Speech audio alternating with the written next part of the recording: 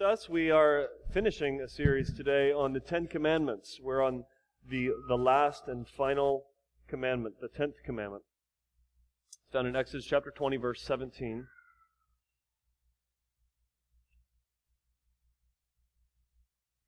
Oh, and if you need a Bible, I'm sorry, raise your hand and one of our ushers will give you one. Encourage you to follow along. A couple Bibles up here. Exodus chapter 20, verse 17. If you're new to the Bible as well, you can't find it, just look in the table of contents and you can find the page number for the book of Exodus. It reads this, Exodus 20:17, "You shall not covet your neighbor's house. You shall not covet your neighbor's wife or his male servant or his female servant or his ox or his donkey or anything that is your neighbor's." Let's pray. Father, we ask that you help us to understand this last commandment. We thank you for the fact that you have given us the opportunity to go through these 10 commandments. We thank you for this. We thank you for the Decalogue, these 10 words that reveal to us your holiness, that reveal to us our need for a Savior, and that reveal to us what it is that you require of us. God, speak to us this morning one last time as we look at these 10 words. It's in Jesus' name we pray. Amen. He owned a home, an old home, on the top of a hill. It was a magnificent home. It overlooked the entire city. Wherever you were in the city, you could look up on this hill and see this home. It was old, inherited. It was a large mansion. Stood proudly for all to see. There was a city official that fell in love with this home. He wanted it. He determined that he would buy it. One day he mustered up the courage to go and knock on the door and ask the man if he could buy his home. He was shocked as the man said, "No, he's not selling." The city official decided to go a different strategy and got a realtor to do the talking for him. The realtor went and spoke with the man. "Can we buy the home?" The realtor came back with bad news. The home is not for sale. As it turns out, the man did inherit the home, and there's some certain situations going on, some law issues that prevent him from being able to even sell if he wanted to. The home's not for sale. The city official went home discouraged, depressed, sad. He couldn't get beyond it. He couldn't get this home off of his mind. He wanted it so bad. When his wife came home that day, she found him in the bedroom, laying on the bed, staring at a blank wall in utter depression. "What has happened to my husband? What has caused him to spiral into such despair?" And then she finds out about the home that he can't have. Now, his wife was a sly politician herself, and she could get things done. And she said, "You know what? I'm going to get you that home." She pulled some strings. She moved some papers. She talked to some people. She paid off a judge. She changed some files. And she had the man wrongly convicted of tax fraud, all sorts of crimes. He was then arrested. He was tried. And the paid-off judge found him guilty. Lost the home. Lost his life. Lost everything. The home then went into the hands of the city. And the wife took the abandoned home and gave it as a gift to her husband. Today we come to this 10th commandment. Do not covet. What happened in this story? What commandments, we could ask, were broken in the story? Well, the 9th commandment was clearly broken, lies. The 8th commandment was clearly broken, stealing. 6th commandment was broken, murder. But they all began really with breaking the 10th commandment. Wanting something that is not yours. covet. It's an old word that we don't use very much anymore. That simply means to desire what is not yours. This city official coveted, and guess what? When he broke the 10th commandment, he broke all the commandments. There's something that happened in this story that is much more subtle and even more wicked than what is clearly apparent. The 10th commandment is closely related to the first commandment. You could say the first commandment and the 10th commandment serve as bookends for the entire 10 commandments. Love God, love others. They are saying now the same thing in two different ways. They're closely related. Here's what I mean. Let's look at it. The first commandment says what? Verse 3, you shall have no other gods before me. So what God can you have? The only God there is. You will possess no other God before me, is the first commandment. The 10th commandment says, you can only have what this God gives you. Do you see the connection? And if you want to have what this God has not given you, then you are having another God before Him. The subtle wickedness that happened in this story is that this man was unhappy with what God had given him. Another word we could use is discontent. He was discontent with what the one God had given him. And so he turned his back on that one God. And so we are not to covet. We are not to covet what? Let's look at it. Verse 17 again. You shall not covet your neighbor's house. You shall not covet your neighbor's wife. Now, this isn't to say that you can't look at a godly marriage and say, yeah, it's a good model of marriage. I hope to one day have a marriage like that. No, this is to say that you can't say, I want that marriage. I want that husband. I want her husband, and I don't want him to have him. Her to have him. I want his wife, and I don't want him to have his wife. You see what I'm saying? You shall not covet your neighbor's wife. Then he goes on.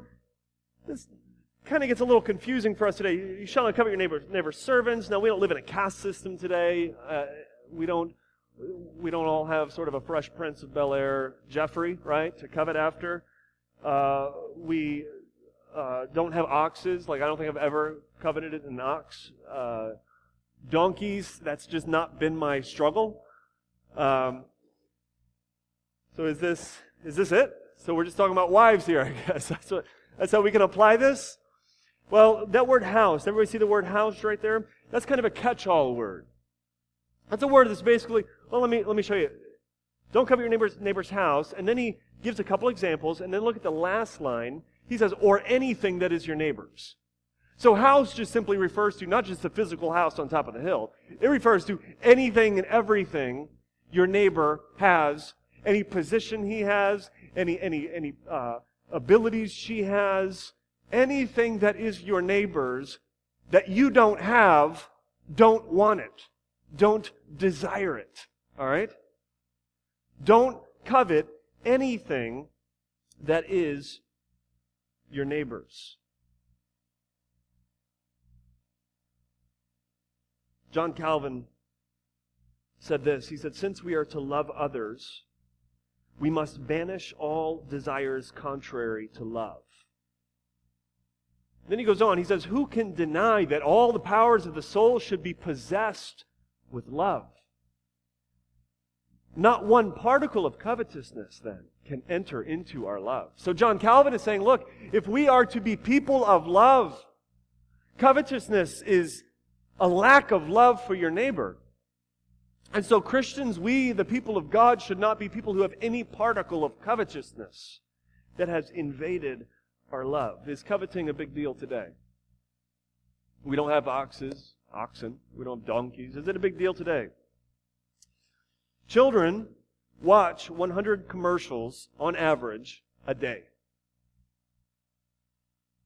Children 11 and under spend $18 billion a year. Tweens spend $30 billion a year. We are, from our youth, bred to be consumers. We live in a consumeristic society. If you are an American, if you live in America, friend, you are a consumer. All right? Just get over it. You are a number and someone for someone else to sell to. One of the greatest proponents of poverty, I believe, is materialism.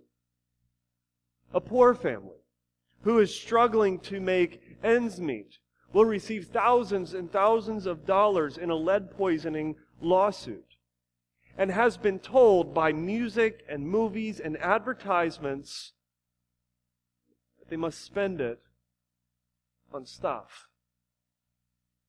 The media has taught us to blow our money. I'm angered by this as I look at our neighborhood, and I've seen money come through the neighborhood, and rich advertisers somewhere have duped us to think that if we just buy this pair of shoes that we're going to be happy. And we somehow go along with life and put up with it. It's just the way the economy works. And poverty continues. And then we buy the other lie. We think, well, if we just had enough money constantly coming in, if I had enough money to meet my needs, to live a comfortable life, then I wouldn't really be discontent. The reason I'm not content is because, Joel, look at all of my needs, okay?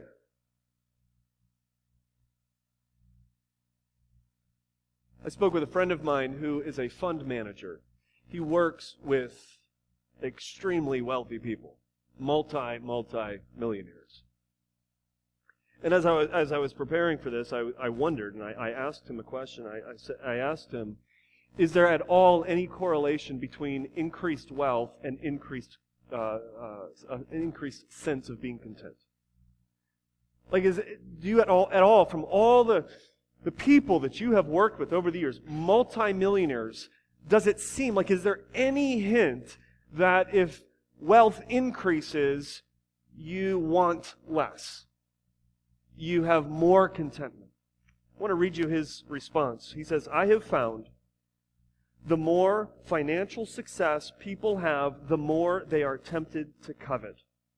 Because we live in such a materialistic age, the desire to acquire more stuff seems to grow as people make financial gain. More money doesn't help this problem. More money does not mean that we're going to be more content. As a matter of fact, often what it seems like it's the reverse. Everywhere your eye can look, everywhere your eye can look, there's advertisements for something. I just had to give it a shot here before I finished it. Advertisements all over the place. We're constantly told to buy and to find our happiness in stuff. Jeremiah, speaking of Israel, when Israel was being judged by God, he said this of them. He said, they were well-fed, lusty stallions, each neighing for his neighbor's wife. Jeremiah 5:8. Sounds like us, doesn't it? Sounds like the society that we live in. To our society today comes God's word. You shall not covet your neighbor's stuff. His wife, her husband, their kids, their traditions, their background, their resources, their degree, his position, her personality, his hairline. Just threw one in for myself there. Friends, assistants, jobs, popularity, car, boat, house, furniture, washing machine, house, weight, height, physique, or anything that is your neighbor's, that belongs to your neighbor, that God gave your neighbor and not you. Unsatisfied, discontent with God. This 10th commandment lies behind all of the other commandments. God says in the first commandment, have no other gods. And we want other gods. Do not make for yourself idols, yet we crave idols. Protect my name, yet we want to build our own name. Observe the Sabbath day, yet we want to use the day for sleeping in. Honor your parents, yet we want to be the authority. Do not murder, yet we want another's life. Do not commit adultery, yet we want another's wife. Do not steal, yet we want what another person has. Do not lie, yet we want to believe a false reality. This 10th commandment lies behind all of the other commandments, and this 10th commandment is revealing. Let me walk through a couple aspects of how it's revealing this morning. It first reveals that we have an unhappy heart. Turn with me to Romans chapter 7. I asked somebody once what they thought it meant to be a Christian. What does it mean to be a Christian? Their response was, well, I think it means to be a Christian. I think it means that I obey. I think it means that I generally do good. And then they actually said it means that I follow the 10 Commandments. Now, my response was, well, if being a Christian means that you follow the 10 Commandments, then we're all doomed. And if I could go back to that conversation, what I would now say is, have you ever read the 10th commandment? Do not covet. Like, we can kind of go through the 10 commandments, and if we're just looking at external stuff, we're just looking at what we do with our hands, we could kind of go through and say, I can kind of check that one off the box. I haven't murdered, right? I've never actually committed adultery. You know, you could kind of go through this, check a lot of these off the box, and then you get to the 10th commandment, and it's the final sledgehammer to your spiritual pride. And it says, wait a second, you've broken every one of these, you little scoundrel. Martin Luther actually said, the 10th commandment is not for scoundrels. It's not for the rascals of the world. The 10th commandment is for good people. It comes to us who think we're good. It comes to religious people. It comes to those who are in church every Sunday. It comes to those who are generous with their money. It comes to those who serve. And it blows us away. I love what's happening in Romans 7. Because Paul actually, which I think is really interesting, he highlights when he's talking about sin, and he's talking about the law, and how the law exposed sin. You know what commandment he highlights in Romans 7? The 10th commandment. Do not covet. Why? Because Paul was a religious man. Paul was a good man. And like many religious people, many good people, Paul went around thinking that he was doing pretty good. He saw the law of God as merely external. He saw the law of God as just simply the outward things that he has done or hasn't done. But when God finally, through the grace of Jesus Christ, opened his eyes to the reality of the law, you know which commandment struck him? It's what he had been doing all along. As a religious man, puffed up and coveting. Romans chapter 7. Look at verse 7. What then shall we say? That the law is sin? By no means. If it had not been for the law, I would not have known sin. So this is the first use of the law, which we talked about 11 weeks ago. The 10 commandments are given to us first so that we might know that we are sinners. For I would not have known what it is, here he highlights it, I would have not have known what it is to covet if the law had not said, you shall not covet. But sin, seizing an opportunity through the commandment, produced in me all kinds of covetousness. Now what he's saying is this: prior to having my eyes open, I was dead to sin. I was dead to the reality of sin, and I thought I was alive. And he's going to go on with that. I thought I was good to go. And then the law of God comes to me. And I hear, do not covet. Now try to stop coveting. Right? You don't think you struggle with sin. Okay, try to stop coveting this morning. No more coveting allowed for you. And see how you do. This is what Paul's saying. The more I looked into the face of the holiness of God, the more I saw the law of God. And this 10th commandment, you shall not covet, the more coveting I saw in my life. It produced all kinds of covetousness.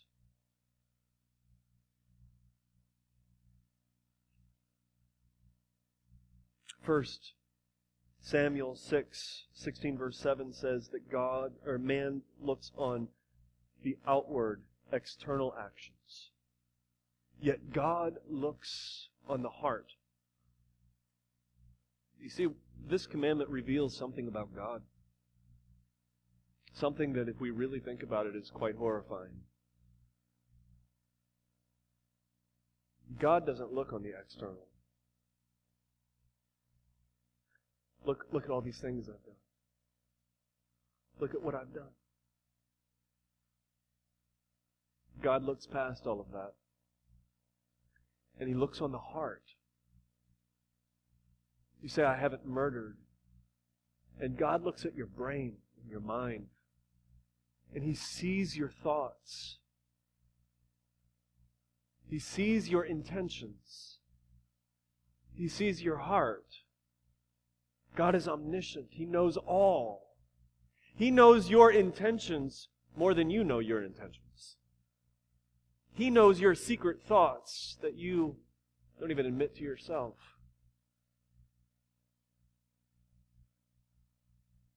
And what we find is that our heart is exposed with this 10th commandment. Our heart and our mind is opened and revealed. Now, I say it reveals an unhappy heart, though. I don't just say heart, but it reveals an unhappy heart, because at the root of coveting is unhappiness. You have an unhappy heart when you're coveting. It's a sense of dissatisfaction with what God has given you. Now, the story I started off with about the man with the house on the top of a hill, that wasn't a story that I took from the Baltimore Sun. That's a story that comes straight out of 1 Samuel chapter 12 that I just kind of turned and retold in a different way. About a king named Ahab, who is the city official, who looks at a vineyard owned by a man named Naboth. And he wants it. And he can't have it. There's an inheritance problem there. He can't have what he wants, and his wife gets it for him. But where I really want to drill in and root in on this is this moment when Ahab is staring at a blank wall. His wife comes home. He's not in the living room. Where in the world is my husband? She finds him in the bedroom, laying on the bed, staring at a wall. Depressed, despair, sad, unhappy. Why? Because he can't have what he wants. And we look at that and we say, what a wimp! Like, what a unhappy man. Like, grow up. Yet we are the same way, aren't we? We don't get what we want. We stomp our feet. We sulk. We have a pity party. Unhappy, an unhappy heart that's not satisfied with what God has given us. Pastors fight this as well. Looking at another congregation, better people, more people, nicer people, bigger platform. And pastors call this, I just want to make a bigger impact. But the reality is I just want a ministry that God hasn't given me, and it's given to someone else. We do this all the time. Dissatisfaction in the church, in the home. And we couch it under nice terms. We clean it up a bit. But it's really just coveting. God hasn't given that to you. Where are you discontent in your life? Where are you discontent with what God has given you? Why is your heart unhappy? I want to encourage you. This week, get together with somebody from the church, and I want you to share that. Where are you discontent in your life? Maybe before you leave today, meet with somebody and share briefly. Where are you not happy with God, with what God has given you or has not given you? Secondly, it reveals an unhappy idolatry. An unhappy idolatry. Some of you know that when I was growing up, I was a big fan of basketball. Loved basketball. And I remember as a kid, my dream was to be a high school star athlete, to be on the cover of Sports Illustrated, to have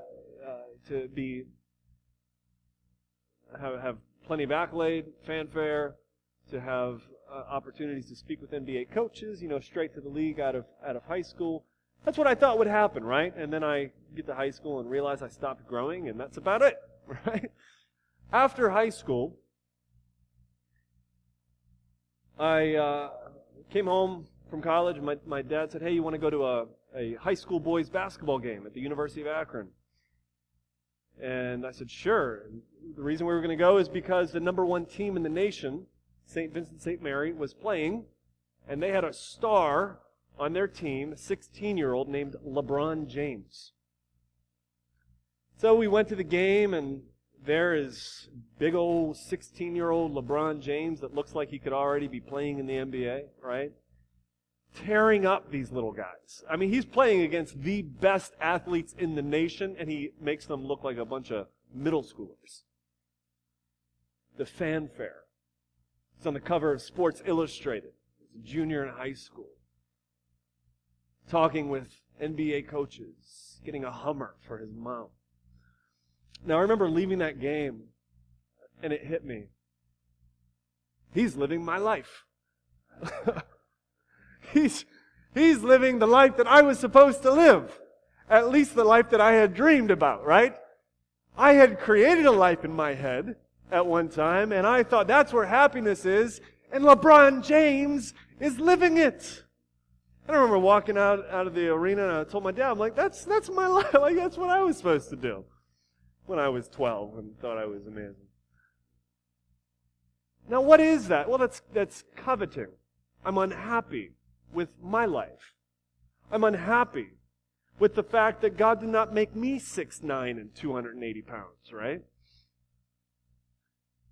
I'm coveting what God had given another. What is it? I want to show you exactly what that is. Colossians chapter 3, verse 5. There are a couple big sins that we are called to put to death. And at the end of the list, he says, put to death, let me give you two, evil desire and covetousness. And then he goes on with this tag, he says, which is idolatry. Evil desires and covetousness is idolatry. Now let's ask this question. Why is covetousness idolatry? You think to yourself, I'm not building an idol. I don't worship an Asherah pole. How are you going to call me an idol worshiper if I just simply want what I don't have? Here is why it's idolatry. It's because God is sovereign. This is another aspect of God's character that is revealed here in the 10th commandment, that God is a sovereign God. Remember the first commandment, have no other gods before you. You can't possess any other gods than the one true God. And this God has given you all that you have, and so don't want to have anything that this God has not given you. And when you want to have what He has not given you, then you are having another God. Do you see how that works? It's idolatry.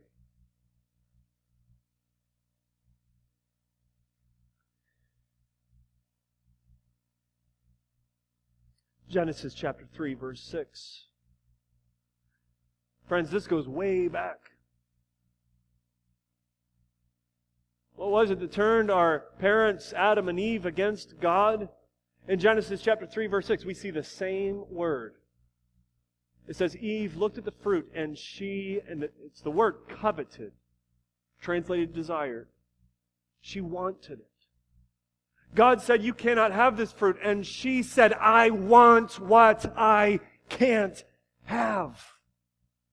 And as she took it, we know that she committed, and Adam with her, they together committed the sin of idolatry. The next time that word is used is in Exodus chapter 20, verse 17. Do not covet. Is the fruit better than God? I mean, for a split second, our parents believed that the fruit would be more satisfying than God. Consider this. Consider the foolery of it. God said, you can have anything, just not this fruit. I'm desiring that. I'm coveting it. I want what I can't have. And for this moment, I believe that this fruit is better than the glory of God. Than the glory of God in Christ. Than all that is ours in Him. I want this fruit. And God says, don't covet. It's God's sheer kindness to us that this command would come. Because God doesn't want us to want anything more than we want Him. He doesn't want us to desire anything more than what we than how we desire Him. Your idols can't speak. Your idols can't forgive. Your idols can't give life. They leave you only unhappy. The call then to turn away from wanting, the call to turn away from coveting is God's grace to us as God simply says, I want to be enough for you. And I am enough for you. And I will satisfy and your idols will not. You see, one reason as a church that we're hesitant to share our burdens with each other is because some of our burdens are actually idols. And we know that as soon as we share this idol, we are going to have to do something about it and give it up. And we don't want to do that. And so we hide. We keep it. We protect it. You see, friends, this reveals for us our heart, idolatry, and it reveals our need for redemption. Here in Romans chapter 7, we see it. Have you ever known somebody who knows that there's something wrong with their health, but they refuse to go to the doctor? Like there is a tumor growing out of their belly, like this big, and they're saying, I just put on some pounds. I've just got to lay off a little belly fat. No, that's a tumor, friend. You need to get that checked out. And you know that's a tumor. Right? Just lie to ourselves. We don't want to go. We don't want to deal with it. This is how we treat our sin. We got a tumor coming out of our spiritual bellies. And we don't even want to look, we don't want to open up the law of God. We don't want to be confronted with it because we don't want to be confronted with our sin, because if we're confronted with our sin, we have to deal with it. But friends, it's God's grace. It's God. God is for you here. He's not against you. All right? He wants you to see this. He wants you to be uncovered, to be revealed, so that you might know that there is healing, so that you might know that there is redemption, so that you might know that there is forgiveness.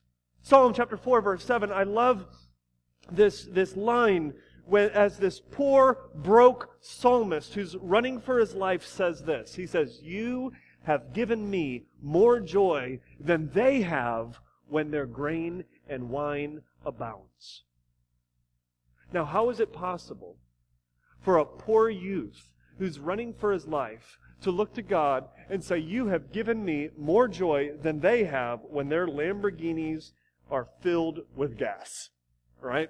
How is it possible? It's only possible because this young person has experienced the reality of God's kindness. This young person has realized that God has exposed the cancer and cut out the cancer and given him healing. He has found a Savior in Jesus Christ. Psalm chapter 65, when iniquities prevail against me, you atone for our transgressions. How can we change? What might it look like to change? Well, I'll tell you, the law won't help you do it. The law won't change you. Look at verse 8 in Psalm chapter 7. He says, "For apart from the law, sin was dead." Lies dead. Meaning I wasn't aware it was there. "I was once alive apart from the law, but when the commandment came, sin came alive and I died. The very commandment that promised life proved to be death for me. For sin, seizing an opportunity through the commandment, deceived me, and though it killed me. So the law is holy, and the commandment is holy and righteous and good. Did that which is good then bring death? By no means. It was sin that produced death in me." The law exposes the sin in us. It exposes our need for a Savior. We turn to Christ and we find forgiveness. The law, just simply following the law, does not save. Discovering our need for a Redeemer is our first step in salvation. And turning to Christ and finding Christ to be our Redeemer is salvation. Does God really forgive all of our sins?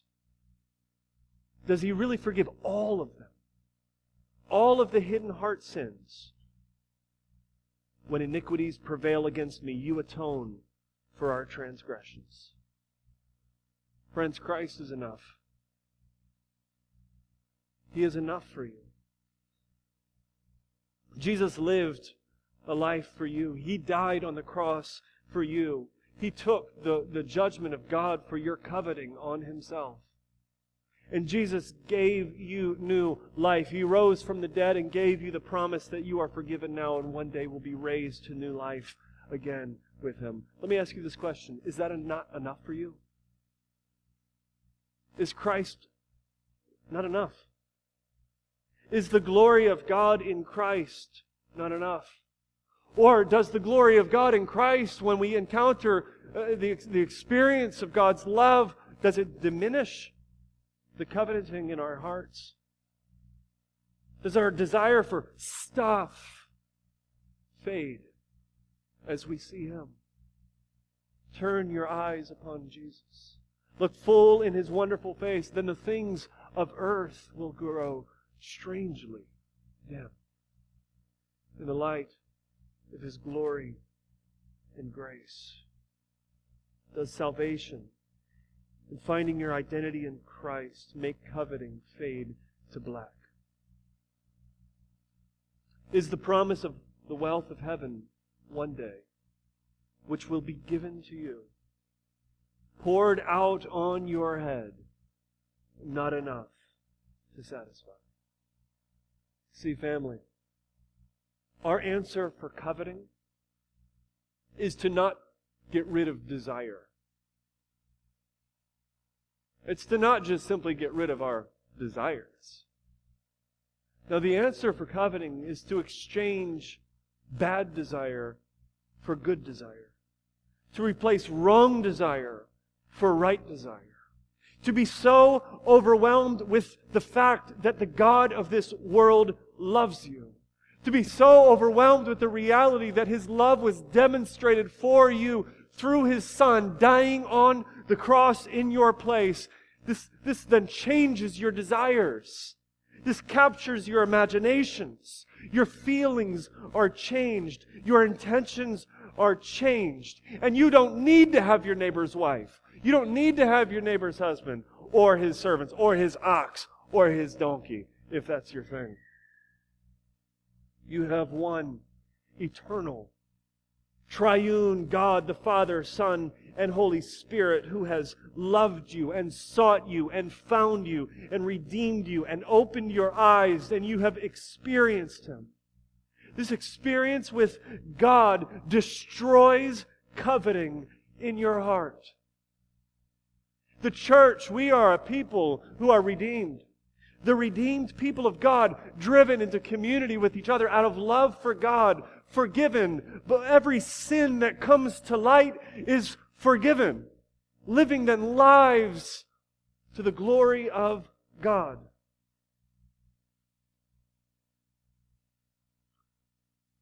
You shall have no other gods before you. You shall not make an image in the form of anything. Do not take my name in vain. Remember the Sabbath day by keeping it holy. Honor your father and mother. Do not murder.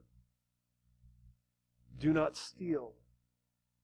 Do not lie. Do not commit adultery. Do not covet. Jesus said this. He said, therefore, whoever relaxes one of the least of these commandments and teaches others to do the same will be called least in the kingdom of heaven. But whoever does them and teaches them will be called great in the kingdom of heaven. Why? Because this is the line of love. This is what it looks like to love. This is what it means to love God. And this is what it means to love each other. This is what it means for lawbreakers, rebels against God like us, who are saved by God's grace, not according to our own works, but according to His mercy. This is what it looks like for us to love.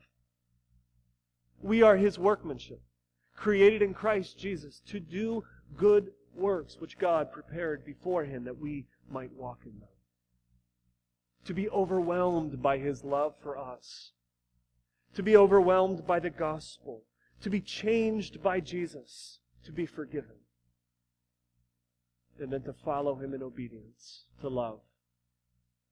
To love God. And to love each other. This is our life. Let's pray. Father, we thank You for the opportunity to go through these 10 commandments. And we ask that as we close,